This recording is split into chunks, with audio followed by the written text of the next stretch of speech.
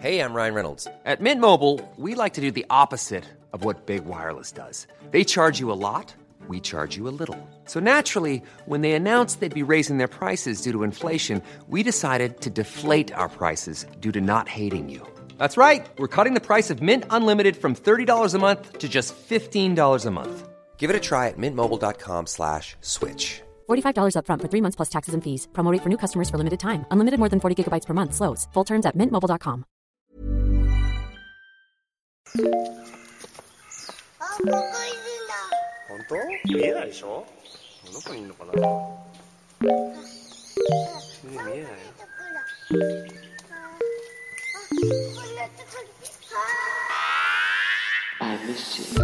What's good, Internet? It's Monday, July 20th, and you are listening to Waypoint Radio, episode 329. I'm your host, Austin Walker. Joining me today, Gita Jackson. Hello. Ricardo Contreras. Yo. And Patrick Klepek. The god you worship is dead. Okay, well that seems a little straight. Well, it also seems maybe like a really hard way for a trailer to start, too. Well, you know, Shin Megami Tensei, was that the new, was it 5? 5. Or was that Five. the Nocturne? Okay. Yeah, there was a Nintendo mini direct today, which was not even a stream. It was just a video, which they did say. They did say going into it, they were like, this is just going to be a video. But that's most of what they do, right? Like their directs are never live. They're just uploads. No, but they are often streamed video, like move right. files, yes, like right? There's like a difference. YouTube premiere sort of thing. Yes, Right. exactly. Yeah. Where it's like, oh, we're all going to watch this together. This was not that. This was 100% just like, hey, just watch this video. I found this on my hard drive. Yeah. I opened up E3 2020 and was like dragged to upload. And yeah, the big stuff is definitely the SMT stuff at the end. But because it's only 8 minutes, it's probably worth hitting what was in there, right? It's some DLC for Cadence of Hyrule, the Crypt of the Necrodancer Zelda crossover game. Like new characters and some songs and I think some story stuff. The game that I hoped like heralded Nintendo with like a change of philosophy of how they would handle their characters, and nope, it was just the one game. I mean, who knows? It might still have been that, but Nintendo. It might just be that means that they'll do one of these every other year. Yeah, 10 years later, you're like, oh yeah, they did do a couple of them. Yeah, exactly. A character for Rogue Company, which is a game I've never heard anyone talk about. I've never heard a single person be like, "Oh, I'm so stoked for Rogue Company," which is it's high. Okay, it's High Res, which is the Smite studio, and they do something else also. Don't worry, I'm watching the gameplay reveal. I don't remember. Anyway, it's like a third-person shooter, competitive. Paladins. They do Paladins. So it's like Paladins, but like. The character art is like, what if we did Watch Dogs or something? Or especially this character who is just like cyber mask, LED face, had a big smiley face. Anyway, who cares? Who cares? Fine. That's unfair. It looks fine. It looks fine.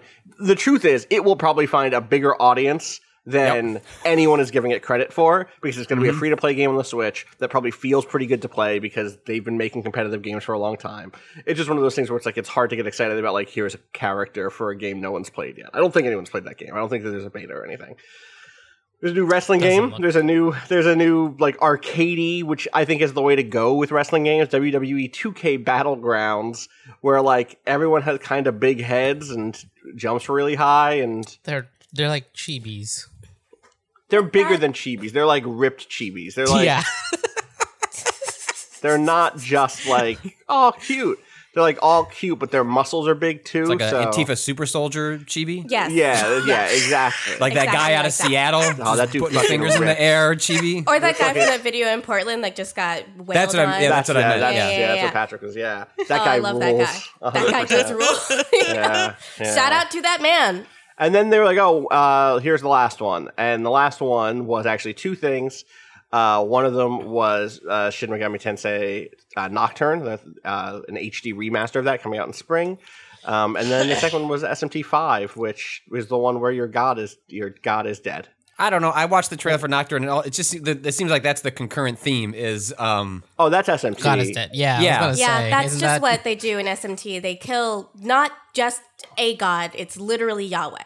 Yeah, they tend to things tend to go bad for if you're a god. Things tend to go bad for if you're a devil. It's bad for everybody in the apocalypse. In the apocalypse where law and chaos have come to fight each other, and you're the one in the fucking middle. So is Nocturne just the name for 3, or is that like a separate thing? Because it was like Shin Megami Tensei 3 Nocturne. That's just the name for 3. Okay, that is just the name for 3. Yeah. Mm-hmm. I only ever it's played the first one I 4. tried to play. It was a PS2 game, and I was really into a lot of JRPGs. And people were like, "Yo, Shin Megami Tensei is great." And I was like, "All right, well, I'll play this new one, Nocturne." And I found the motherfucker in the trailer. It's like a pretty different combat system. I couldn't even articulate it now because I don't remember. It's the kind of thing it's like collecting demons or something like it laid the basis for Persona 4 in many ways. The way that the combat works here, they made it much simpler in 4, obviously, but it's the kind this of game is hard. Go way really out there hard. in the Shin Megami Tensei games in terms of changing up battle mechanics and stuff. And then for the Persona games, they're like, let's do what we did, but less confusing. Yeah, like I bought this game, made it to if the timestamp of 58 seconds in of the Nocturne trailer, it is this skeleton man wearing, I don't know, some like Mexican party garb, and he's the first boss of the game. It is really the hard. Matador. Yeah, the Matador, and I went back to the GameStop, bought a strategy guide, and was like, I don't know how to play this game. Damn. Like, still got my ass kicked by the Matador, and was like, all right, put the disc away. I'm good. I guess this isn't for me. Oh. So now I just want to. I'm gonna buy this game not to beat it, just to get past the Matador. I just need to put that past behind me. You've played so many more RPGs between now and then. You know, I should be fine. Yeah, you've conquered the geometry RPG stuff of Mario, You're a man Paper Mario. now, So Patrick. yeah, Thank you. You know- Well, You're not a little boy let's not go anymore. too far, but. Cool. Well, that's that event. That's that 8-minute little video, which I think that's a fine way of doing these. I'm not mad at it. Yeah. I was happy Mario about though? that. Where Mario? Where? It's Mario. Probably time. like Sorry. Mario September, probably, or August. Probably Probably. August, because the first of those games will come out in September. Yeah, my And guess that's is like probably how rather they'll than do it being right? like something to get excited for all summer, it'll be like, and by the way, the first one is really Yeah. close, or how are they going to handle exactly. the role? Oh man, what if it's just like a hub thing that you download and it just like fills in over the Mario hub? That's good. Ooh, I like like this. it's just a hub world that I'm jumping in between. Oh, I see. You're saying like if it's like literally like the Mario 64 castle. yeah, and then each door is just like a new. Like, hey, And this a week we different added game. another Mario game that we've remastered for the That'd be Switch. cool. They should put you in charge of video games, I guess. I feel like that's- they should, yeah. Nintendo talk to this guy. I'll be your Mario ambassador. It's like the one thing I'm able to convince my family to leave leave Illinois for. God. The cursed version of that is that they make it the map for the new whatever was supposed to happen in Japan, Universal Studios, the Nintendo World or something. Yeah. So beyond that, no other like big announcements, or I guess we have other stuff coming up this week.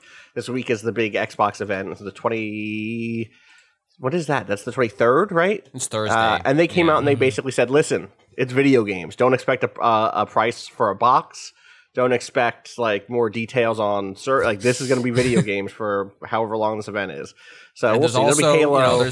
there are quotes for Austin and I to hang our emotions on, such as Oh my fucking god! Phil Spencer out there being like, you know what, we're like, we're really proud of like the Japanese like developers we're working with and yada yada yada, which is like could just be just normal, just total bullshit, just like whatever exec saying things he's gonna say, but that also could mean, yo, where's my summoning circle for Elden Ring? For Elden Ring. I'm not letting myself believe. I would love it, but I think that game's been canceled. I don't believe that. I'm What? just that putting it game- out. I'm just yeah, like that game definitely- yeah. guess that game's just not coming anymore. And then when it The does sentence that happen, launched 1 million fucking articles. Patrick Klepek, vice journalist, reports. Look, if I put out into the world that Elden Ring has been canceled, They have From to Software answer will it. be forced to Yeah. confirm that it's still in development. Thus, checkmate, Miyazaki. It's fucking 4-dimensional chess over here. It totally is.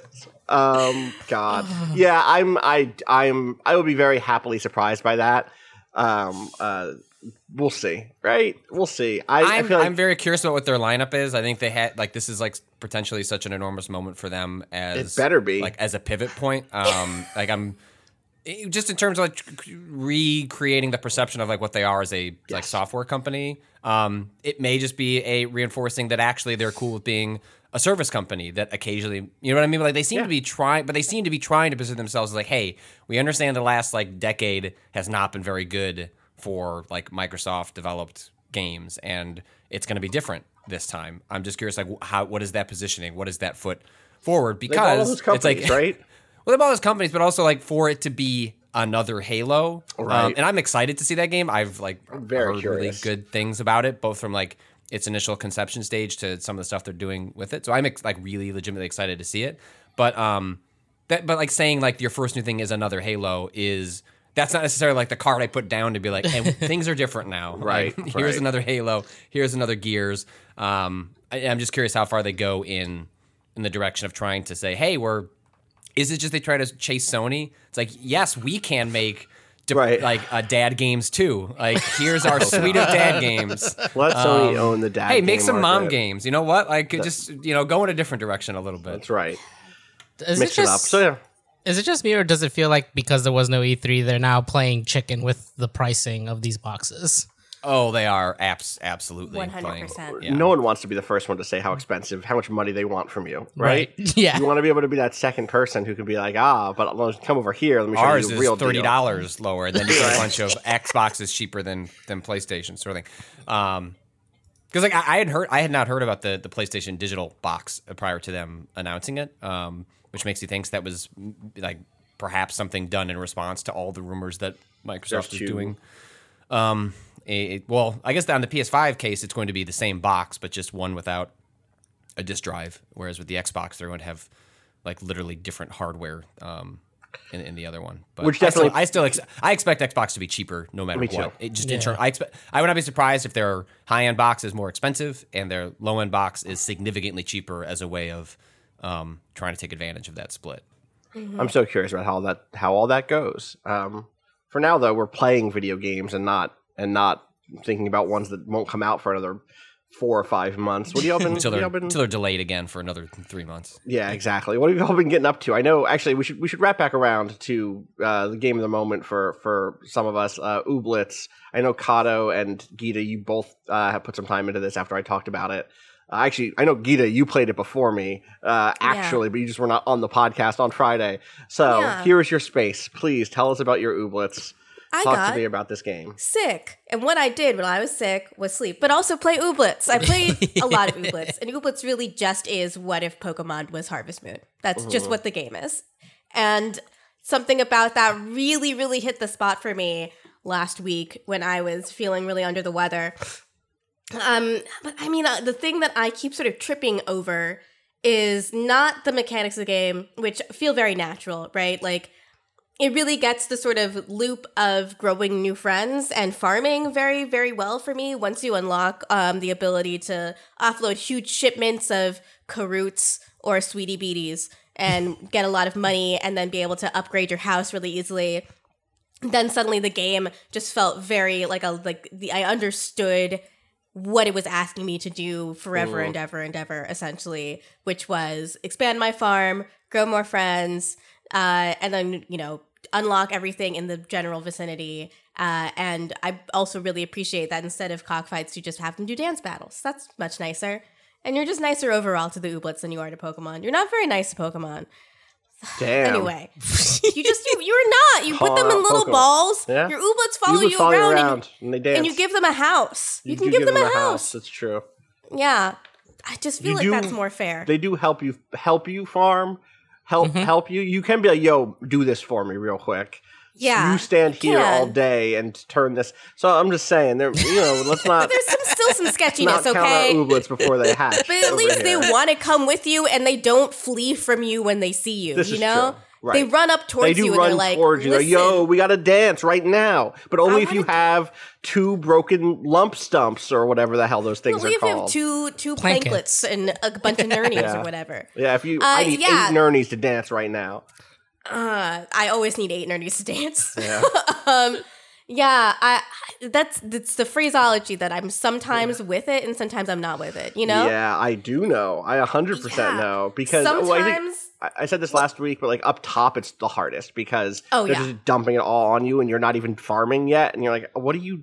Why are we? And it's just doing this. So cutesy wootsy. It is, but it stops being cutesy wootsy once you get into the rhythms of the town that you're in.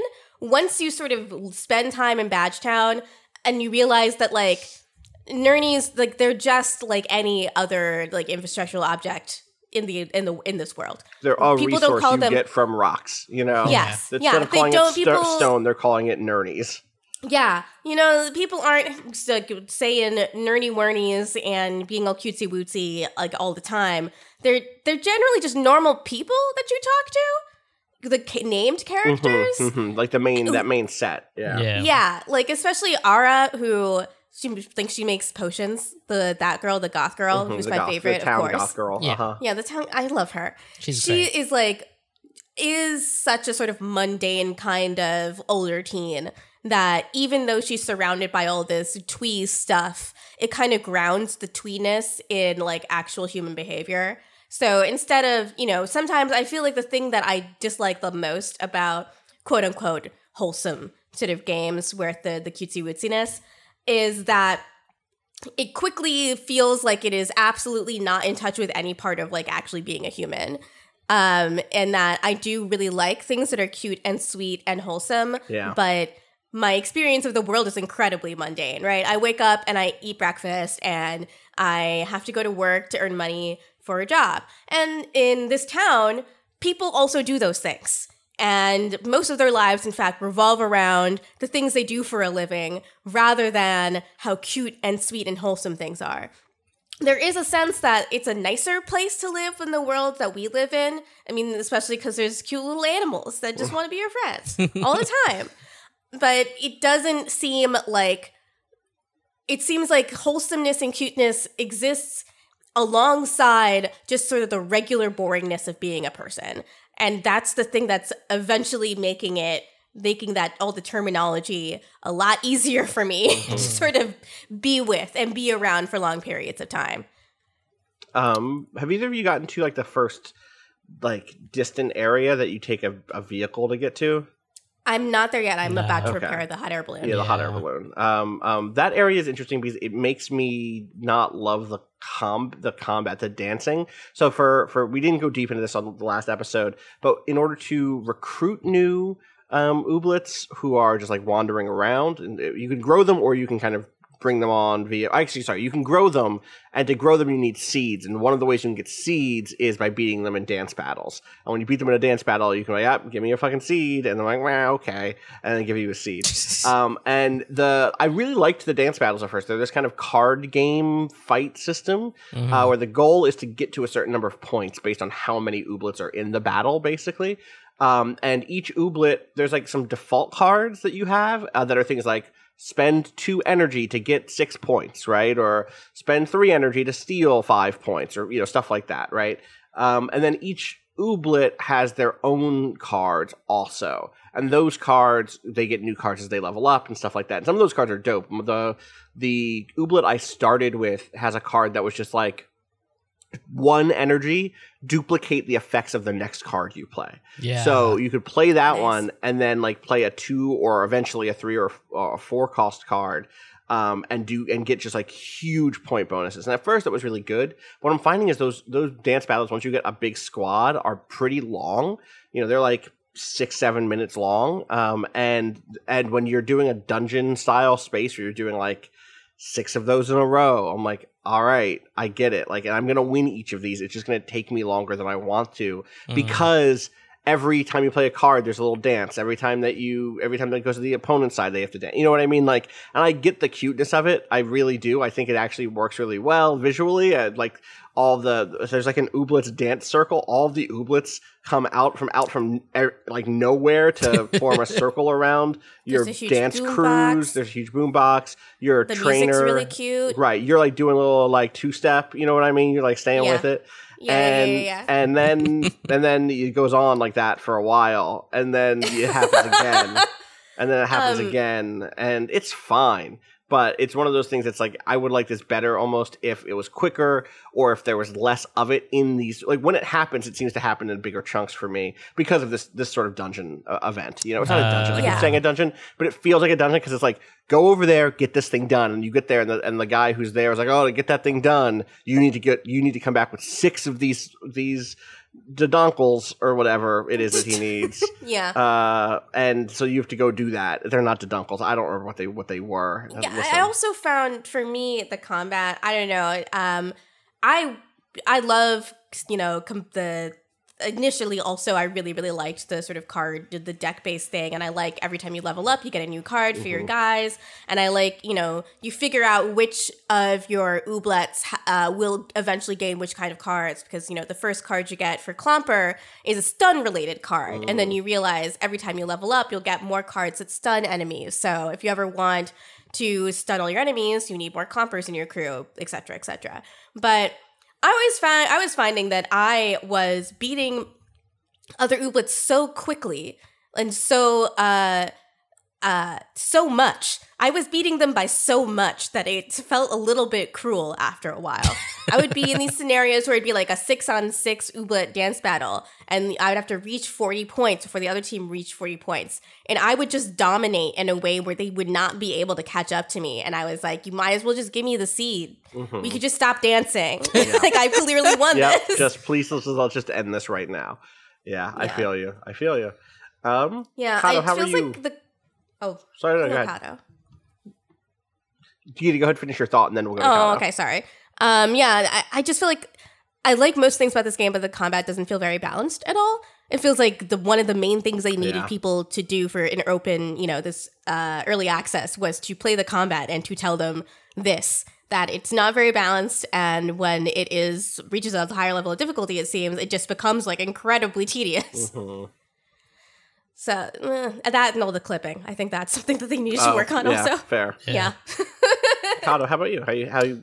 What time are you having with ooblets? Good, but it's definitely so early on. It's I'm like not having many battles at all, just because I'm getting the farm up and running, because you need to get those items in order to have the fights in the first place.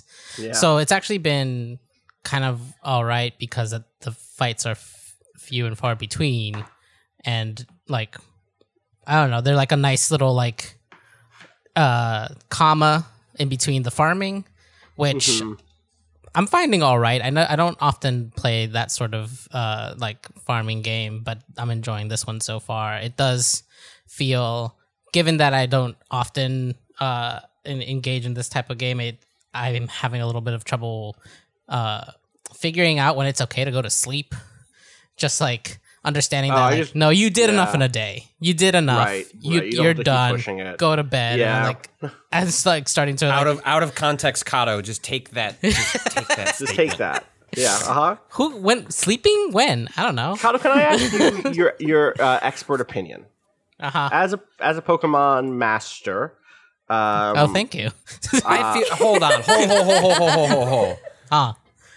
Natalie earned that through a rigorous trial to just bestow that on Kato. I apologize. Which is no offense to Kato. In fact, it would be offensive to Kato to give it to him without the right to earn the title. You're right. As a Pokemon trainer, thank you. Fair? Yeah, fair. How do you feel about these ooblets? Do you feel like they're...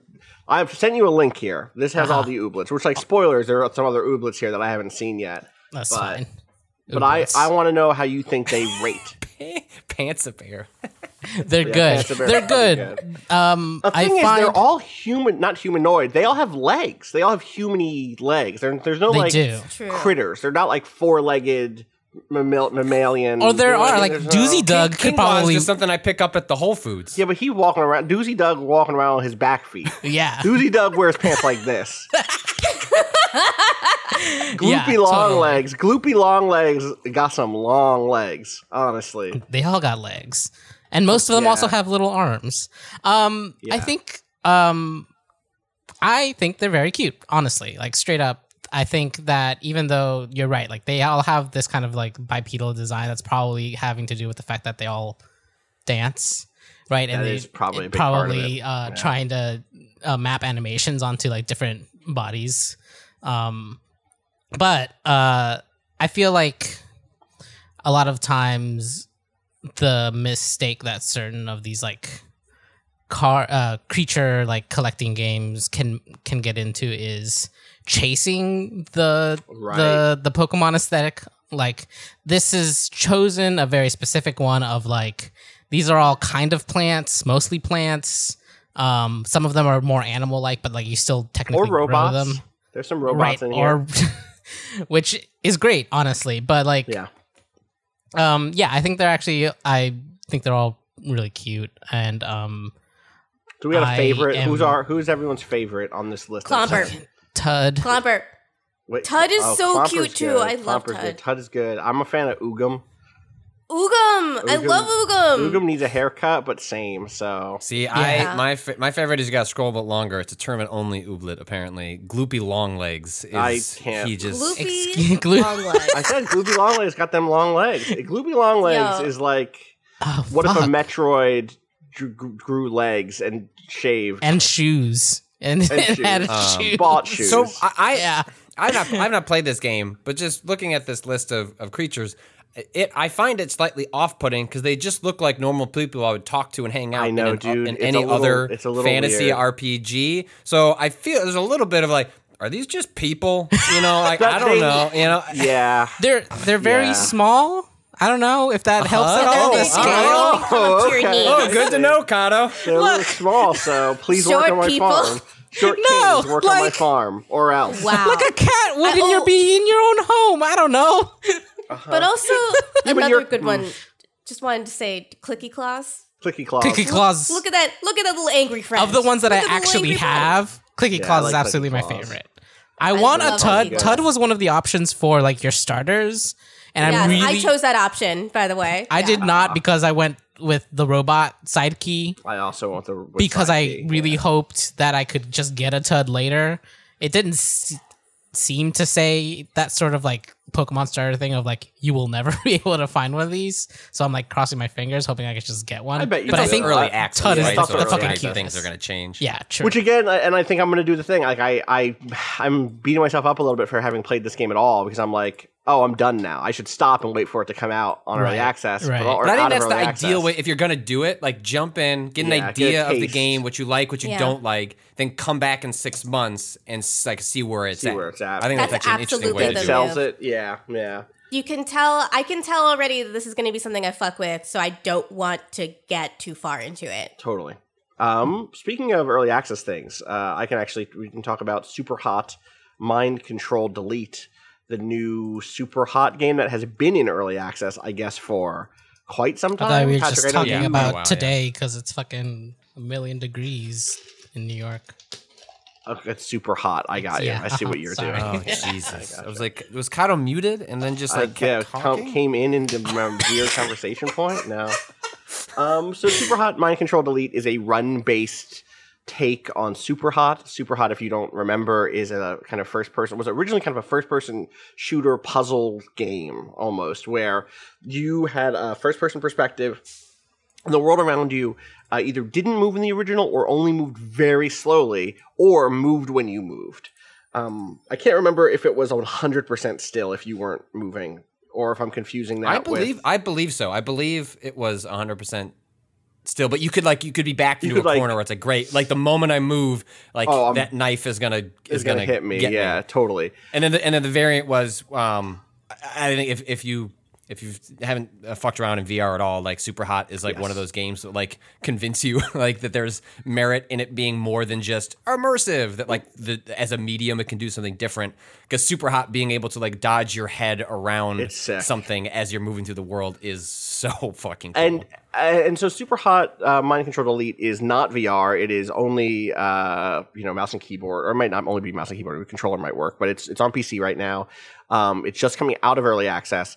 And there are things about it that I really like. And part of what I like about it is just like sometimes you just want to quickly play a little Super Hot. It's like such like a rewarding thing to be in a room with like six giant red crystalline dudes who are coming at you. And then you got to be like, all right, how do I get out of this one? It's a great how do I get out of this dream of one? Austin. That's it. I love to be in a room with 6 dudes coming at me with baseball bats. I'd be like, all right, Let me just juke. Let me just find. All right, now I got a katana. Boom, got him.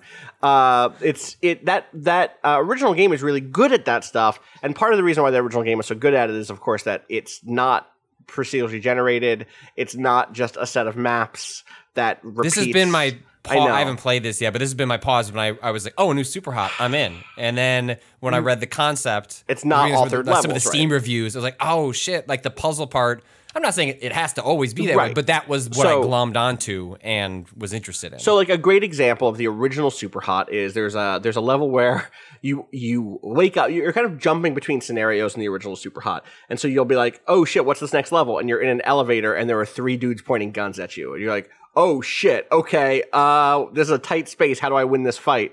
And you figure it out, right? There are lots of solutions in a sense, but they are solutions to what is effectively a puzzle. And the way that Super Hot Mind Control Delete works, there are pre-made environments that all have doors, and enemies can spawn from those doors. And there are other things that can change depending on kind of how deep into the game that you are. So, for instance, I'm like 3 levels deep of basically a sort of like, you kind of have like an ASCII node-based dungeon that you're working through, and each node is a level or a story bit or an upgrade, basically. And the node that I'm at, the nodes that I'm at now have enemies that are like, for instance, covered in porcelain, basically, and so only one bit of their body will be the crystal that you could hurt, which is really interesting. It's like, oh shit, I have to hit this person in the left arm, or else I won't get a kill. Or you have people who the weapons become the red crystal and they break when you kill them, and so you don't get their weapon, which is like a big part of this game is to, like, you know, John Wick your way through a level, basically taking people out, grabbing their weapons, utilizing their weapons, moving on, right? And those things are really cool, and so are the abilities, because the way the abilities work, the way that the game is basically worked is you get to a node, and a node is basically a series of, I want to say 6 or 7 levels, with upgrades in the middle, and you have a certain number of lives, basically, or you have a certain number of hearts, you have health now, to get through the entire set of like 7 levels, that like chain of levels, and every other level, or every 2 levels, depending on, I think, the node, you get an upgrade. And those upgrades include things like bullets penetrate through enemies and go all the way through an entire level, start every level with a gun or a sword. I got one that was turn all throwable objects into grenades. And what that does is just, you throw a salt shaker, when it hits the ground, it turns into a bunch of bullets firing backwards in a fan in the direction opposite of where the impact was. And so you can get some really cool sequences there where you're like, all right, 2 guys are coming down the stairs at me. Oh, right, I have that grenade upgrade. Let me grab this frying pan, throw it over their heads, and have the bullets rain back down at them from behind. And that stuff is sick. That stuff does work really well, but it's really hard not to still feel like, would I get more out of a 90-minute game where all those abilities were built into the level design and didn't just rely on, hey, I'm back in this disco level, and this time I have this power and the enemies have these abilities, etc. So it's a little flat for me. It's nice to jump in to get a taste. I've been kind of doing like 1 big node per day, 1 or 2 per day. So I'm like making my way through the game pretty slowly. It seems like it's long. It seems like it's like supposed to be a big, chunky, hearty experience. And I think that the core premise is kind of interesting. That game has been... That series, both in VR and before, because the VR game is not just regular Super Hot, has been like VR, mind control, violence, like, you know, in that space of just like, oh, we're being a little provocative here. We're trying to be like, you know, a little Hotline Miami 1-ish about, hey, doesn't it feel good to do violence in video games? And I've been like, all right, yeah, okay. You made it really fun to do violence in video games. Don't fucking tut me for that. The premise of this is you beat the game, or the Super Hot happened, and you're done, and there's no more Super Hot. And you're like, no, motherfucker, make me more Super Hot. And the Super Hot algorithm is like, I'm trying my best to make you more Super Hot. You don't do this. This isn't going to be good. And so the very opening of the game is very much you moving through unfinished levels, or it like pushing you back in time. So it feels like it's drawing the level in front of you a little. It's like, I need a little more, give me a few more seconds to finish this corridor. And the idea of the proc gen nature of it being narratively anchored in this thing that's like, I insist, sir, give me more Super Hot, is very interesting. Like, I'm curious about where that story does go, because you get little drips of, like, you know, to call it like a big narrative moments is not true, but there are moments of just like, here's some text on the screen, here's a little bit of world detail. There was more to Super Hot than Yes. like part of the reason it worked as well as it did was because I had no expectations, and then it did more than I anticipated that's totally in a good way. Yeah. I was definitely also, I've always been a fan of these games. I'm not, to the degree that I was chiding it a little bit there, please know that it's like, I'm chiding it, and also I really liked playing those games, and even as a non-VR person, Super Hot VR is like a must-play thing. Is that on Quest? It is on Quest. I played it on Quest. It feels right? great on Quest. Like, it's just, dude, it's such a good, hey, try this game. No wires. No wires. It's so good. So yeah, that's Super Hot. Mind Control Delete. I'll probably stick with it for a little while. Also, I guess I should say, if you bought Super Hot, you have Super Hot Mind Control Delete. There's an FAQ up on their site. So go look that up. I did not buy Super Hot. I must have gotten a code. I think I remember that they sent 1 billion codes to every press outlet because they were like, oh no, we want as many people to play this game as possible because we know that the way that people are going to get into our game is GIFs of this game. So this game also has that. This game also has the thing of like, here's a replay of your last level. Do you want to export it as a GIF? And most of the time I'm like, no, I was really sloppy. But every once in a while I'm like, yo, I look dope. Let me hit export on that. So that's Super Hot Mind Control Delete. Pretty interesting. I'm glad that they're still working on stuff. I'm curious what they do next, because what I really want from that team is not more Super Hot. I want the Super Hot team to try a new thing, you know? We should take a quick break, and when we come back, we talk more about games people have been playing.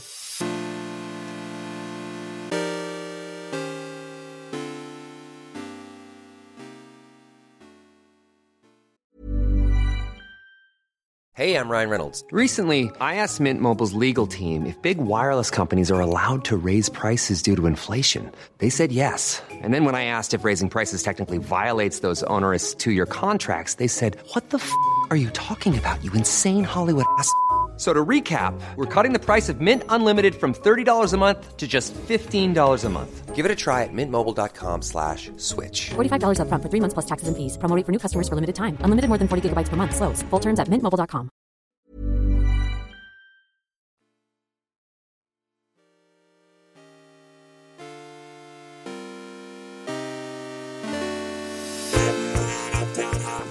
All right, we're back. I had like a little false intro there. It's fine. Don't worry about it. Gita, Hello. you have been playing this game whose title I've been trying to figure out how I wanted to say. And now I have more... Okay, here are our options. Okay. Sin O Alice. Sin Alice. They put the O and just like, no, just nothing. Like Hunter x Hunter, even though there's an X in the middle. Yeah. Sino Alice. Or the Japanese pronunciation, which is Shi no Alice, or Alisu. We're definitely not doing that. Well, that last one is, the thing is, it's a pun. Oh, God. Shi in Japanese is death. And so the name of this game is, and no is of, right? So, or it's like a possessive. The name of this game is like Alice of the Dead. That's why it's Shi no Alice. But we could just call it Sin of Alice or whatever you've been calling it. You should continue calling it. I've now said the thing, whatever the right title is, it's one of the things I just said. The game has given us no direction on how we are supposed to say it. So please, Gita, talk to me about the new Square Enix Yoko Taro directed ? Hold on. Before that's Patrick Klepek's music. You set me up perfectly. I did my best. I could tell where this was going. I was trying to lob it up there for you. And so I published an interview with Yoko Taro. You sure did, yeah. And it's very good. There's a lot of really good ones. Well, they seem to basically just make fun of you and your questions for the and it turns they out did do that. It's great, which it's fantastic. It's a really good interview. So someone chimed in response to publish the interview and said, "This is Iotenki. Oh, So yeah. Iotenki. Iotenki. That's Tom James. Tom James is a fantastic localizer translator. Okay, we've I worked never, with Tom I can in the never past. trust people's actual names and their like Twitter names. So it's like when you write, Yes, Tom James, the Iotenki. Daigo Umera of dating sims. I'm like, I don't know if you're Tom James. That's true. Anyway, so yeah. so Tom writes it. Great. So this is even more credibility. Thank you, Yes, Austin. he worked It with says, that. He worked with us on Matt Galt's piece about that game about a Japanese cult. He was right, he like from helped last year. Matt on stuff. Yep. Mhm. Very cool. Go read that So article. It's good. Writes in to say, chiming in to say this is obviously a really funny interview. One thing I wanted to point out, Yoko is actually his last name, not Taro. Even in English, he writes his name in Japanese order, family name first. Easy to mix up since the other famous Yoko is a first name. But yeah, and that's just like, okay, all right, well. So this whole time, Taro Yoko in Yoko. But if he writes it in English, Knowing Yoko that that's Taro, how English people are going to which he say definitely it. does. Right. We should just call him Yoko Taro. I think it's a mononym at this point. I think he's Yeah. I'm using also, the but whole. I'm with when I learned of Austin. this, I was like, well, I'm going to have to ask him the next time. I was Yeah, like, all right. totally. I was like, are you shit posting me through your name as well? Like, Yes. I don't know. The answer is yes. Like, is the ultimate? He's just like, look at these shitty English people that don't know any better. He can't even look up a Wikipedia entry to see what my real name is. Well, Right for people who don't know, in Japanese it's surname first, and so a lot of Japanese like names that you might know are written in Japanese. The surname would come first, but when it's anglicized, they tend to just swap it. So Yoko Taro always wants to do things the other way. Yeah. So signed up. This game. Tell me about this game. Okay, so the first thing you really need to know about Sinnoh Alice, which is I haven't actually said the name of it out loud either until know, this it's so moment. tough. I've been playing it with the only person I see during my day is my boyfriend, and he doesn't care what the name of this game is. Yeah. He's like, "What are you doing on your phone?" And I'm like, "Don't worry about it. I'll see you in a minute." I'm looking at my goth girlfriends. Okay, chill. Listen, we live together now. We have live-in girlfriend privileges. You gotta let me do my thing. So the really big thing about this game, I don't know if you guys have noticed, but it's sort of like there's a bunch of characters from fairy tales, but they're all really twisted. Oh shit! Yeah, they're all Whoa. different. They're all dark now. American it's like a- McGee. American McGee's Yoko Taro's Sino American Alice. McGee's Shino Yoko Alice. Taro's. Hot Shino Topic Alice. presents. Right. Uh-huh. Oh my! It's very like- much. Steampunk is an adjective I would use to describe some of the costume designs here. Okay. A lot of extraneous gears and creepy dolls and stuff. It's got a lot of the Yoko Taro like flair though. The two main characters that interact with you to tell you like tutorialize the game for you are two creepy dolls that are like obviously and knowingly evil who Okay. laugh at you all of the time, and they're called Para and Noya. My favorite thing they do is when you're doing your gotcha pulls is sometimes you'll get not very many rares, and one of the dolls will just say, "We want more rares," and the other doll will kick its head off and it'll give you another rare. Wow. Nice. Making fun of me for playing a you're gotcha the game. one. Yeah, exactly. So yeah, this is a mobile gotcha game. I know the very basic premise is the authors of the fairy tales or of the stories are dead or gone, and they Yeah. want their authors back. Is that correct? Yes. So they've only said essentially is that these characters, you start off with Snow White, Alice from Alice in Wonderland, Gretel, Pinocchio, Red Riding Hood, and Cinderella. They are in this world called the library, where they all live together, and all these characters from fairy tales all live together in this world. And they all are there because they're competing with each other to see how many nightmares they can defeat, nightmares just being the generic monsters, in order to bring back the author of the story, because they all have changes they'd like to do to their story. Ooh, interesting. Wait. So, yes. There's a near crossover. Yes, and it's happening right now, and What? I have Wait, to be does and that Emil. does that mean that Yoko Taro is one of the authors who's made mistakes, and his own characters want to bring him back to correct their own stories? It remains to be seen, but yes, potentially. You know, like they are members of the library now, and it's been revealed in a different Nier event that the library is also a part of the Drakengard universe and the Nier universe. Fucking is. Yeah. The primary connection to Drakengard 3, because of course it is. But sure.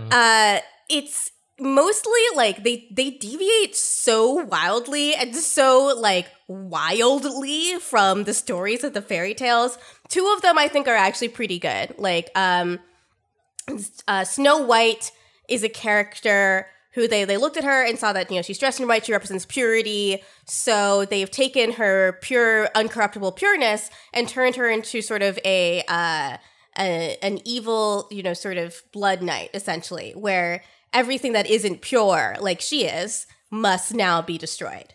So she's a paragon of justice, but it's a twisted and warped justice. That sort of makes sense with that character. That character being representation of pure, virginal, like, pureness.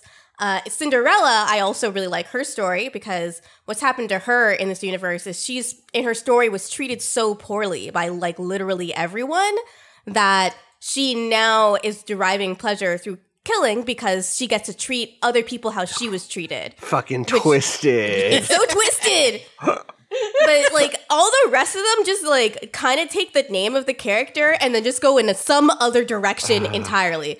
Gretel, carries around Hansel's head because Hansel's dead, and he just talks to Hansel all the time and thinks Hansel's still alive.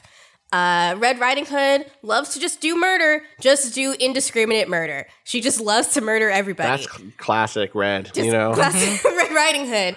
The moral of her story was just kill everybody and everything. Oh god, Princess Kaguya is the horniest of all of them. At least this one is also somewhat derived from the story it's telling, but the idea is that in the story of Princess Kaguya, she is so beholden to fate that she is so like really thrown down the stairs by fate in that story in a lot of ways that she becomes a masochist who loves the pain that life has put her through. And she talks about how much she loves to be hurt all the time. She loves it. Pinocchio is compelled by his staff, which might be a living thing to kill. So yeah, it's a lot about Sleeping Beauty. She just wants to go to sleep. That one I relate to. That one feels real enough to me. But like the deviations here are just so bonkers. That said, when the writing is good in this game, it's fun. It's like a fun, like you once stopped at Hot Topic and, you know, listened to Marilyn Manson kind of way. It's indulgent. It's like incredibly indulgent. The actual gameplay is perfectly suited towards people like me that just need to do something with their hands when a television show is on, where you don't actually, there will be places where you do have to strategize, but for the most part, if you're just trying to do your dailies, you can do that without actually looking at the screen at all, which rocks. But the thing I like the most about it is this PvP thing that they do once per day. You join a guild, which you are encouraged to do from the outset. Once per day, you will fight another guild. And that has been really, really fun, even though guilds keep kicking me out for some reason. I don't know why. Rude. Yeah, Very it is rude. They don't tell me. Nap Gang, I thought we were homies, but you kicked me out. So this is this thing where like there's 15, it's a 15v15 fight where you have people who are doing damage in the Vanguard, and then everyone else just does buffs and debuffs and revives and like healing and stuff like that. And it is this really, really chaotic, but like you can tell that your presence does make a difference, and it's very, very fun to get together with a bunch of like random strangers every day and just talk about strategy and how you're going to, you know, what your pulls you've gotten that's going to make, you know, your battle in the Colosseum like a little bit easier this time. And that has been the thing that and the fact that it has not yet forced me to pay money are the two things that keep me coming back. That ain't bad. That's not bad. Yeah, it's there's a period in every gacha game where you just will feel very compelled to spend a ton of money and to get whatever pull you want. and they give you a lot of missions that give you a lot of Twilight crystals, which are the things you use to do polls. And they are still really plentiful. After like about 2 weeks I've been playing this just idly, I still have I have 783 Twilight crystals right now. It's 300 per pull. They give you a bunch for free when you first join the game, and then all the missions you do just to like tutorialize the game for you also give you a bunch. And it's still, I still have not hit the point where I'm like, I really need the version of Alice that is like a cleric class or whatever. So I'm going to just spend a whole bunch of money to get it. And I feel like as soon as I reach that point, it's not going to be worth it to me, but I'm not there yet. Well, keep me in the loop. It makes me want to fucking play this. Go ahead. I know what you're going to say. Well, I have a question. I started this game also like right when it came out. I didn't play very much of it, but I do have these 2 screenshots which I'm going to drop in here. And I'm wondering how much into this story tree you've gotten. Because it looks kind of like one of those... Oh, yeah. I'm almost done with all of the chapters up to chapter 5. I've beaten chapter 5, which means I've unlocked the next series of stories, which adds more characters like Little Mermaid. But I haven't done all of the individual chapters here. So each story has 5 chapters for each character. And they all have their own individual story. The stories from in each chapter are like kind of dumb most of the time. But it is worth it to see the crossover chapters, I would say. Watching the characters interact with each other has been the most fun. Especially, I think these are the 2 best written characters, Cinderella and Snow White, with their crossover chapter is Snow White trying to show Cinderella that, you can use the sort of righteous fury she has in service of just, causes, and Cinderella saying that, Snow White's version of justice is just as depraved as Cinderella is, which I thought was like an interesting... It's like very Yoko Taro in that these characters are just representatives of ideologies, and so what you're doing is watching ideologies fight with each other in they're very blatant about that. Snow White is justice, Cinderella is depravity, Gretel is delusion. It takes its cues from how Yoko Taro writes characters. Do you only do those once, right? I was always wondering because the way it's laid out here, I really reminded me of certain Drakengard / Nier timeline charts that you see out there, just like with a bunch of things crossing over and stuff. But ultimately, you only play those crossover ones once. You only play the crossover once. Okay. Yeah. So now that I've defeated chapter 5, that counts as defeating it for all different characters. Gotcha. Okay. Yeah. All right. Well, I'm going to keep watching my friends play this game and convincing myself not to play this game because every time World Flipper to the that's the gotcha United that I'm States. still waiting on. Even though World Flipper to the United States. They're making an art book, right? That's what the last update that we got. The last people update us on Twitter. For people, World Flipper is I really like gotcha games are like I don't need to fill more time, and so like gotcha games I get their role, but they're not my thing. But I love pinball games that have progression. Like I love pinball, don't like progression because the high score thing doesn't do much for me. But World Flipper is like a gotcha game with it looks fucking incredible. It 2D looks so art. good. It's so gorgeous. It's just really, really beautiful. And then it's also like got progression. It's got the gotcha stuff, but it's only like been released in Asia, and people will update us time and time again with like little updates of like maybe clues that maybe we'll get an English translation. The most recent one was that they're putting out an art book, which is like, well.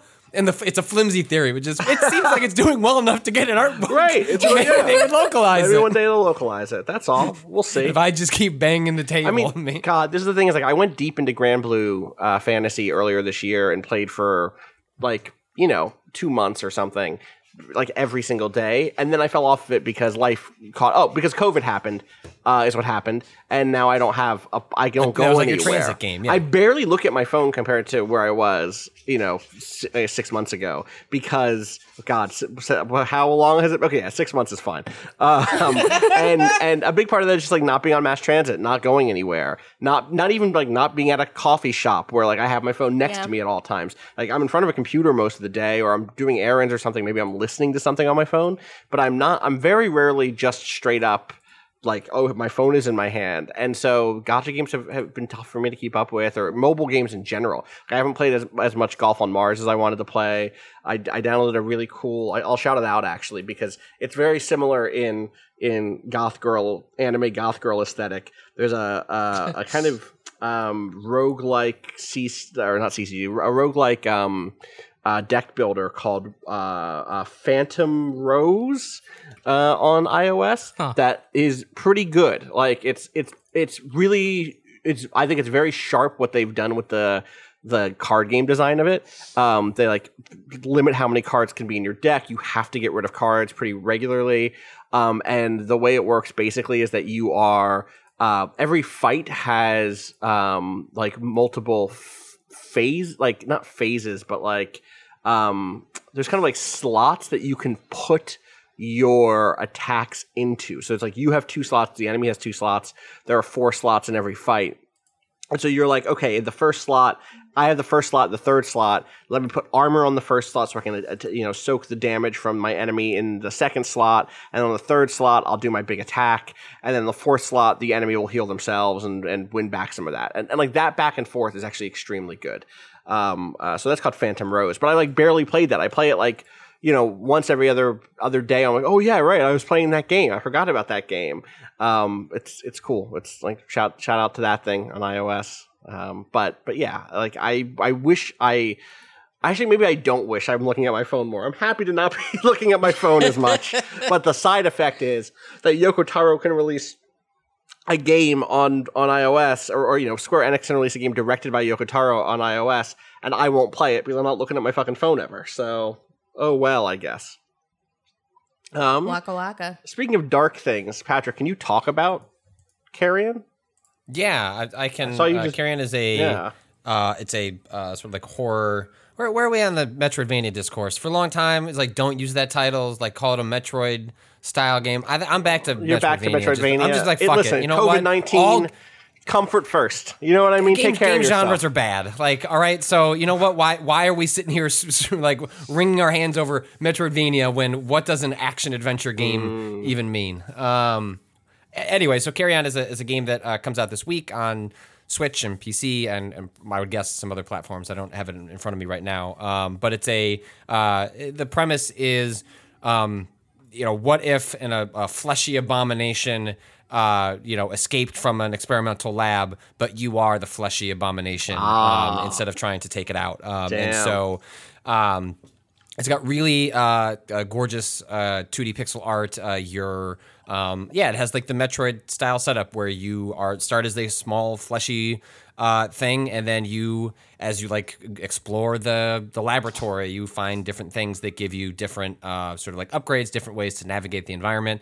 And I played it last at E3 last year. I played it for like an hour, and it's coming out this week. I haven't had a chance to play the final version yet, but I really enjoyed the time I spent with it. Back when E3 was a thing, and you know what? It doesn't have to be a thing in the future. It's good. You can you're good, E3.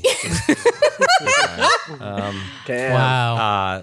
So I can speak more specifically to it when I get a chance later this week. But I just want to like put it on people's radars. Like I really enjoyed the time that I spent with it before. So my guess is it was pretty good then and pretty good now. And I think the premise is a lot of fun. Yeah, watching gameplay footage, I've not played it, but watching gameplay footage of just this like writhing mass of like blood tentacles is a lot and seems good. And that would be a good name for that game as well. Like if somehow they went to last minute trademark problem, just yeah.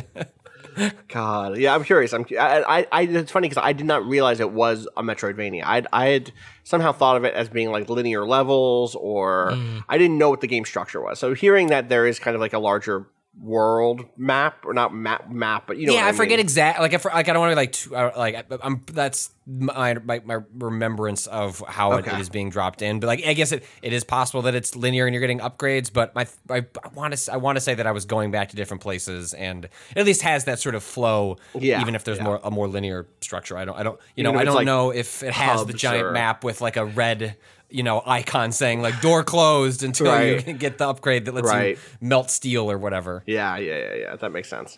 Cool. Cool. Anything else you want to shout out, Patrick? The last thing I wanted to shout out was I wrote about Paper Mario: The Origami King last week, specifically around the notion that I was having trouble grokking the combat system because my brain has trouble with shapes. Which, of course, it makes sense. This has. I don't think I have what a lot of people reached out over this that have various where the condition it's called or what it's been labeled is aphantasia, which is aphantasia, aphantasia, where it's you have trouble visualizing shapes in your head. I almost asked you what your cube score was, but didn't want to open the floodgates into aphantasia. It's this is really interesting to read about different artists who you would think to be good at art you must be good at visualizing things in your head, and that's just not the case. Lots of artists actually have this is the way their brains work, and they still manage to be really terrific artists. And I don't think obviously all these things are on a spectrum. I can visualize shapes in my head, that's not an issue for me, but it is trouble for me to go from putting the circle in my head to doing anything with it. So that's the problem I run into with Paper Mario. Is cool, I could visualize the circle, but I don't know how to rotate it in my head. And so I'm at an impasse. And what's been interesting playing the game longer, I've been spending more time with it. Now this is the game. I wanted to go back to Ghost of Tsushima, but now I'm I just want to finish Paper Mario and then I'll go back to that later.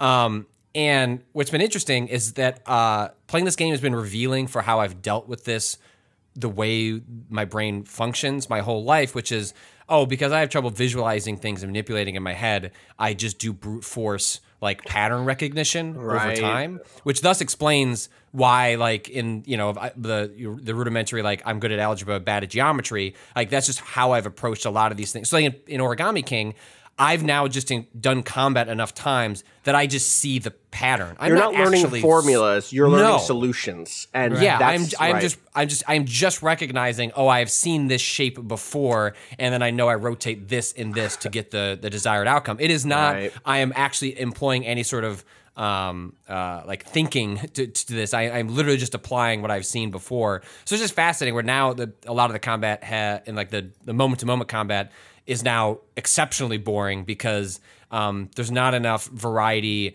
There's not even something to make me feel bad about my brain. Right. Now it's just cool. I'm just copying and pasting. So now I'm going way out of my way to not engage in any of the moment-to-moment combat and only prioritizing the boss encounters, which I've done 4 more of them since we last spoke, and they're terrific. They're all super great. And the game actually puts in some mechanics to kind of aid you in your quest to do exactly what I'm doing, which is the reason you want to do combat is to have access to money, so you can get these accessories, and so the accessories will make you have better health or higher defense buffs, or there'll be a little jingle when there's a secret nearby, and so those get more expensive as time goes on, yada yada. But there are things a golden boots you can equip or a golden hammer, because those are your 2 main modes of attack, that will get enemies to dump all shitloads of coins out. So you can just equip those and then just go through combat long enough to exhaust those. So that'll take you maybe 10-15 minutes,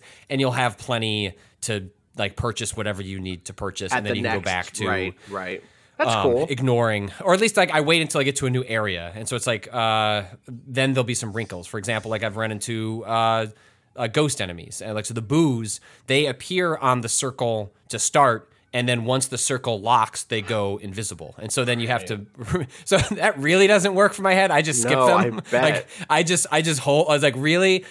You're gonna make me figure out this circle and then also remember where those ghosts are? No, sorry, brain break. So I'll just do the Toad help button and just have them get revealed on the screen. But when there are new enemies that introduce a wrinkle like that, I'll mess with it for 45 minutes till I exhaust what's interesting about it, and then just dance around until I get to the boss. And so I'm still finding it deeply charming, fun, and weirdly disturbing. I don't want to. I don't. I'll wait a week or two, and then I'll spoil some of the bits that are really. This game is weird in some very weird ways. But a small one is that I just went to a temple where you're trying to rescue a bunch of toads, and their faces have been clipped out. These are toads who cannot speak, who cannot communicate. They have just had holes made in their heads, and you need to figure out why. Don't love it, Patrick. Don't. Yeah, no, I don't like this. And then the boss you get to, one of his main mechanics is that he's able to clip your face. And Don't like it. No, Yeah, great. don't say No, clip thank my you. face.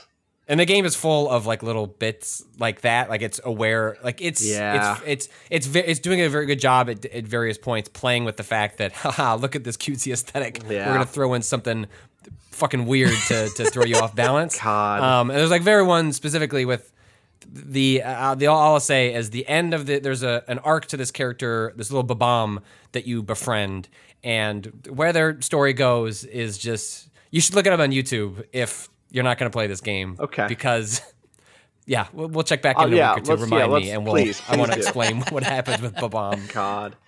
A quick thing, too. Please remind me in a week to talk about 1,000 Threads. I did an interview with the solo developer of that game back at a PAX a few years ago, and that's coming out in like 10 days. They put some time into that. I don't want to go too deep into it now because it's not out yet, and I don't want people to forget about it. I do my talk, and then that's it, and then never revisit it again. But just put that, if that's a game that you listen to that interview from me with, back in 2018, I want to say maybe, then know that that's coming out in like 10 days. It's called 1,000 Threads. I think there's an article on the site from when the first trailer came out even. The other thing, quick shout out is I have continued to play Aria Chronicle, that kind of Etrian Odyssey, Darkest Dungeon-y anime, like dungeon crawling RPG, and it's continued to be really good. Like I came into it kind of cold or kind of disappointed that it wasn't like exactly the thing I wanted, but now I've gotten deep enough into it. I hit like the boss of the second big area, and that fight was one of the more nail-biting like RPG fights I've had in recent memory. Literally like down to the wire, used all my consumables, like no magic points left, really needed like a few big hits to land. The boss kept healing itself in a way that was like not frustrating because I understood how it was doing it, but was like forced me to really engage with every aspect of the play, which I really like when an RPG does that for me. So Aria Chronicle continues to be good. I think they announced that it's coming to Switch late this year, which feels like a good place to play it. Honestly, like it feels like a good, okay, I'm going to go do a quick dungeon run. And the dungeon lengths are definitely, you can know, okay, am I getting into a big one or am I getting into like a little quick taste of a thing? It's like some of the quests will just be like, oh, go get these 3 nodes of ore for someone, and the other ones will be like, all right, you're gonna go fight a wyvern somewhere deep in this jungle, like that's gonna be a big one. That's gonna be a long one. So also there's a funny thing happening with just the game's story out the gate where it's very clear you're fighting this cult, and the cult is like, listen, the end of the world is coming, we got to get ready. And you're like, these cultists are bringing the end of the world. And like no. I think the cultists might be on this. I think that they're trying to, please slow down. Please talk to these weirdo cultists. Also, the cultist leader, I don't think I have a screenshot of him, but he's just ripped. He's just this ripped weirdo. Am I wrong? When I was reading the Steam reviews, someone pointed out that isn't the cult called Cult? Like it doesn't have a name. It doesn't have. The cult. Just the cult. Just the cult. Great. It's a cool. I'm really enjoying it, and a lot of the character designs are, it is a very specific like. So I actually found out, despite the fact that all the voices are in Japanese, it's a Korean developed game. The studio's from Korea, and it has it has a very like anime aesthetic, and it's. I found the dude. I was stalling for time so I could show you Bade. His name is Bade also. Look at this fucking cult leader. Sorry, Bale. Bade. Oh, is it Bade? Pig in the City. Bale. My favorite George Miller film. Look at this dude's fucking ripped 6-pack with his goofy ass cult necklace and mask. His Super Saiyan hair. His hand is, the proportions there are. We got a name for those, Patrick. Those are yaoi hands. Don't worry about it. Don't worry about it. Okay. Not going to Google it. Don't ask what that means. Won't. No interest. No, please, Patrick, Google it. There is a... people are gonna at me the moment this podcast goes up. I'm screwed. That's true. There's this lady who's like you're the thief in town who buys stolen stuff, who is just 100% Hot Topic, like goth girlfriend again, named Nadia. She's sick. And then like your starting paladin is the buffest fucking lady I've ever seen in a video game. Oh my god! She's incredible. And she's a paladin, so she's like extremely lawful good. I made my main character, who is like, you know, the cute dainty princess Arya from the name Arya Chronicle. You get to pick whatever character class you want for her at the very beginning of the game. And I picked Exile because exiles are criminals who've learned like a Berserker style fighting stance. And when I picked Berserker, that big paladin lady was like, "You hang out with criminals? Princess, you shouldn't do that." And the princess was like, they're not bad people. It's unfair what's happened to them. They're chill. Also, they taught me how to use this giant sword. And I really loved how upset this buff paladin lady. I gotta explain. This buff paladin lady is like buff the way the dude characters in Dragon's Crown were buff. Like just huge upper body, giant armor, and then just like this wicked pink page boy haircut with bright pink lipstick. She is here to go. This game is all right. This game's all right. This guy looks like there's a bartender you deal with who looks like a Streets of Rage bartender. Just like he has an eye patch on and a tie for some reason. It's good. These characters are good. Anyway, Arya Chronicle still pretty good. Is that cult leaders? Is that symbol not just the Sheikah symbol from Breath of the Wild? Is that the Yiga clan symbol, but right side up? Oh, are you a lawyer? Are you a lawyer? Is that what are you doing? Are you a fucking trying to get this lawyer? game taken down? Please, shut the Kato, fuck up. shut the fuck up. Yahoo Anime rules. Shit. Shut the fuck up, Kato. I don't need this shit. Wasn't sure. We're gonna send this paladin after you. I'm gonna get this paladin and not boom, boom, boom. Lord Kato, I heard thou dost talk shit. Wow. Shut it the fuck up, Kato. Shut it the fuck up. Jesus. I have one email that we have to read, and then we can go. If you have an email, you can send it to gaming@vice.com. When you imagine, this comes in from Evan, when you imagine your dog or cat or etc. having a dialogue, what voice do you hear? Do all cats sound like Salem from Sabrina the Teenage Witch, as one person answered? Is it just a higher-pitched version of your own inner dialogue? Do they speak in memes or quotes? I always heard Kate Mulgrew when I imagined my late husky speaking. I hear Ashley Birch from my standard poodle Aria, and her son sounds like Gavin Free, who is some sort of YouTuber, I believe. Thanks for considering my question. Waypoint forever. What's the inner monologue voice of your animal sound like in your head? Ella sounds like me, obviously. Yeah. Okay, I'm Ella. Right. I'm Ella. Right. And Ella is me, and she's also my daughter. So she sounds like me. Maybe a little bit meaner than me. Ooh. Yeah. Aspirational. She has needs. Yeah. She's a little princess, okay? Yeah, I gotcha. Yeah. Una meows. I just hear a lot of meows and assign meaning to them, you know? Like, but, right, so he doesn't speak English. There's no internal English voice, but there is a deep underlying selfhood in interiority there. Which I guess, I mean, like, that voice is definitely just mine because I'm, like, translating from the meows, but her meows are just her meows. Right. And, like, even when she's not meowing, I imagine what meows she might make to express what is happening with either her pawing or whatever. Right. I need to know. See, Pixel was a very, very, very old Chihuahua. We don't know how old she is. We adopted her. We don't. She was a shelter animal. We got her when she could have been anywhere between like 3 and 6. She was a rejected breeder dog, just like found on the side of the road. Oof. At the when we got her, because she's like, we've had her for like 14 years, something like that. It was at the height of the Yokiro Taco Bell marketing campaign. And so there were Chihuahuas everywhere. If you didn't live through that era of Taco Bell marketing, I mean, it was fucking everywhere. And that the person who we at the shelter when we were getting Pixel explained to us, like, they, in California specifically, but they said they'd heard it all over the country, there was this spike in like Chihuahua breeding because kids would watch these commercials and then would want that dog.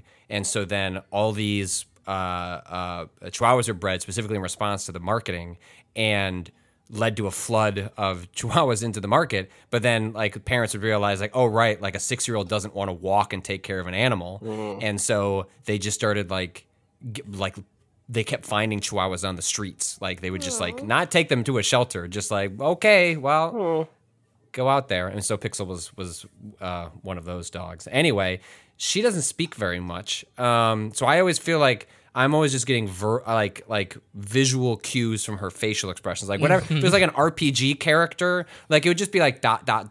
And it's like I'm just infer from like the furrowed eyebrow and like what exactly I'm supposed to be figuring out. She's just not a very communicative animal. She won't like paw at a door to like go out to go to the bathroom. She just like her way of communicating that she has to go to the bathroom is she goes to the center of the room and she just looks at you. She just looks at you. She like, won't move, doesn't like just looks at you. And it's like, oh, she must have to. She's been fed. She has water. I guess she needs to take a shit. And so I just always have to just stare at this dog and just figure out from slight cues in its face what exactly. So that's how I have some sort of, it'd be a lot of grunts like okay. I feel like I'm most like this person then, in that I definitely have in the past assigned whole personalities to animals. Of course you have. Right. This is the least surprising thing that you've ever said. Look at this is the last cat that I had. This is Gracie, who has this incredible mustache. Of course. Wow. Who, in my mind, and then when she stood up, this is from when I first moved into this apartment when the last tenant did not clean up the floor.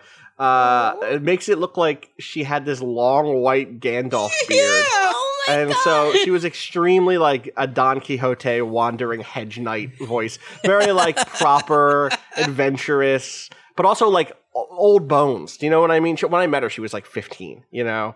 And so she very much like she'd seen better days, but one of those, you know, like the old cat you want to talk to at the bar who's like, oh, wow, I bet this cat has some stories, you know? Very, again, forsooth and shit like that. Good cat. I don't know. Shout outs to Gracie. I'm glad we got to share. If you have pet voices, please let us know. Also, thank you to everyone who pays their cat tax, by the way. We get people who just send cat pictures to Kato, Gita, and I, and it makes my day bright every single day. Every time I see it, it makes me a New happy. York thing. Oh, yeah, the cat tax, classic New York. Like, what if I know things are weird out there right now, but yeah, for real. I wouldn't be surprised. Give it 6 months. We'll see how it goes. On that note, we should wrap this one up. We'll be back later this week. We can talk about the Xbox stuff. We can talk about other new stuff. I said that as if we already knew stuff about the Xbox thing. That's not what I meant. Please don't go back and report Patrick's earlier claim about Elden Ring canceled. Don't do this. Why are you going to do this? Why would you put that bad energy into the world? God, I watched a bunch. Right, that's the thing is, don't hex Elden Ring. Yeah. It's gonna bite you in the ass. That's true. If that game is not good, it would I will be so emotionally devastated. God, you're gonna be like, they should have canceled it. That's how bad it is, and then you're gonna feel bad. It's on you. I watched a bunch of Dark Souls boss fights this past weekend. Someone linked me to like a thing, and I was like, damn. This series is good. This series fucking whips. I know, controversial opinion. Dark Souls, real good. Dark Souls, real good. Even the Dark Souls 3 stuff. Even the Dark Souls 3 stuff. I was like a little more cold on that game than the rest of the series. I was like, you know what? I'd play Dark Souls 3 again. Shit, that game was good. Anyway, just whether Elden Ring for some fucking Sekiro DLC. Please. I don't think it's coming at this point. I know. They're going to make it. They'll make another one though. I think what you actually want is the sequel, and Activision called it a franchise when they put out their sales press release. So also it was good. Okay, I guess the Monkey Paw Girls from Software not making Sekiro 2. Oh no. I didn't say that. Stop. There's so many things we can clip from this podcast. There are. You can just make that will Patrick make say your whatever life you want. so upsetting. God, remember that? Waiting for that Patrick. Wait, do you what? remember that, Vinny? Do you remember that Giant Bombcast where you dropped some piece of news? You're like, they're definitely not going to do blank, and then And they did it absolutely immediately. did it, and then Vinny just cut your voice in, repeatedly insisting that they weren't going to do it. We're going to walk into that situation here. We're gonna end this podcast, and then it's going to Elden Ring's definitely not canceled. It's coming out this holiday. Now I'm saying things. I have to shut the fuck up. I've fallen into the trap. Nebellion or Wario 64 is gonna take our thoughts. That's true. God, Just surprised there isn't a soundboard yet.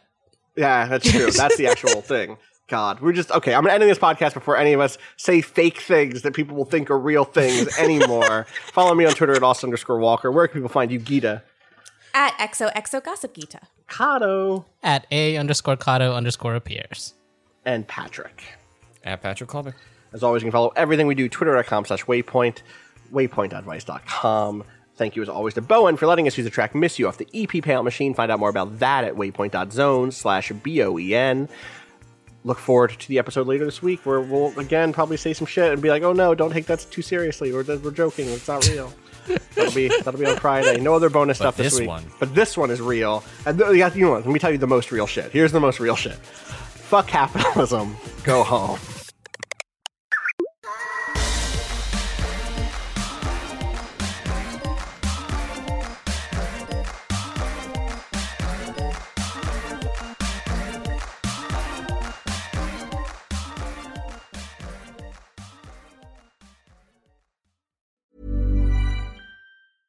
When it comes to your finances, you think you've done it all. You've saved, you've researched, and you've invested all that you can.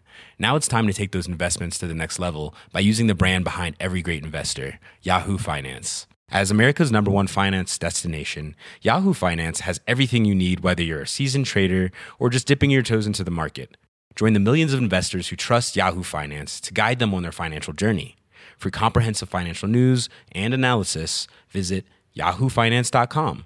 The #1 financial destination, yahoofinance.com.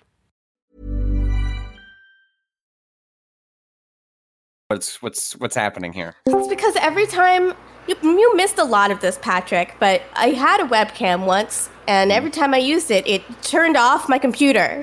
So I'm been very, very upset about this.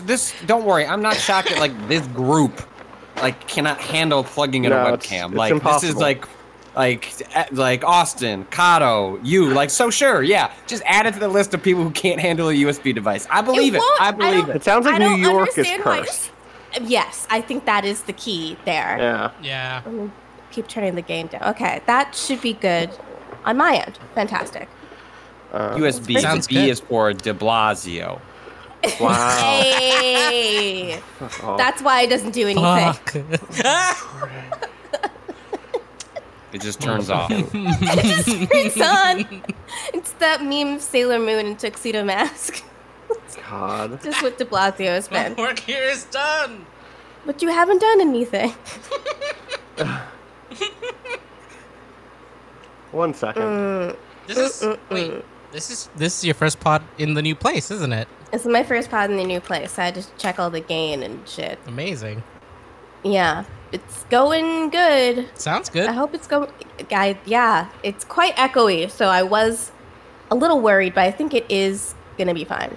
Yeah. I do this. Oh, because of that. Right. Echoes are not the biggest deal, I feel like. But That's good. it's- Yeah, when I shout, you might hear it a little more. I'm so sorry for complaining about this. We just have 14-foot ceilings, so it's very easy. Who among us does not? So sorry about this, but A fun thing is, I just realized that yesterday I had to record a thing at I guess this was at 2:30 p.m. Uh-huh. I just left that Audacity going. That Audacity ran for. Oh, a day. hell yeah. It's fine. Oh my god. Is it okay? Did it actually make a file that big? Yeah, it didn't save. I just deleted down to Okay. where the end of the Yeah. recording was, and I'm fixing it now. Sorry, guys. We're gonna have to, reconvene in 6 hours when it finishes we'll exporting export. this This is dead air of my 350 bedroom. gigabyte wave file. Yeah. God. We're all just having regular days today. Just a regular one. This is just really a regular fucking normal shit. And Kato, this is 329. Yeah, 329. All right, cool. All right, Excuse me. I am recording a podcast Aren't we all? and a backup, also a backup. Same. Time dot is International Chess Day. Oh Oh, shit! that's nice. Happy Chess Day.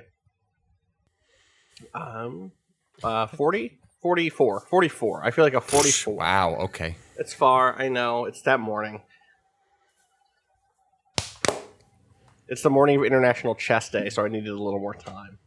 You need Consider time my to move. about your next move. develop Yeah, your my board. next Oh my move. god, I forgot about time.is. It's been so long. Oh wait, but you did clap it. You did clap. No, I did not clap. I see. No. That was elsewhere, mentally. What just happened in the last 30 seconds? I don't know. I don't know. I feel like we were talking about something and then suddenly there was clapping. And then there was clapping. Let's do 18 seconds. Made it. Nice. I did it. Good job. Good job. Remember Everyone. to clap this time. All right, I'm going to turn off my air conditioner.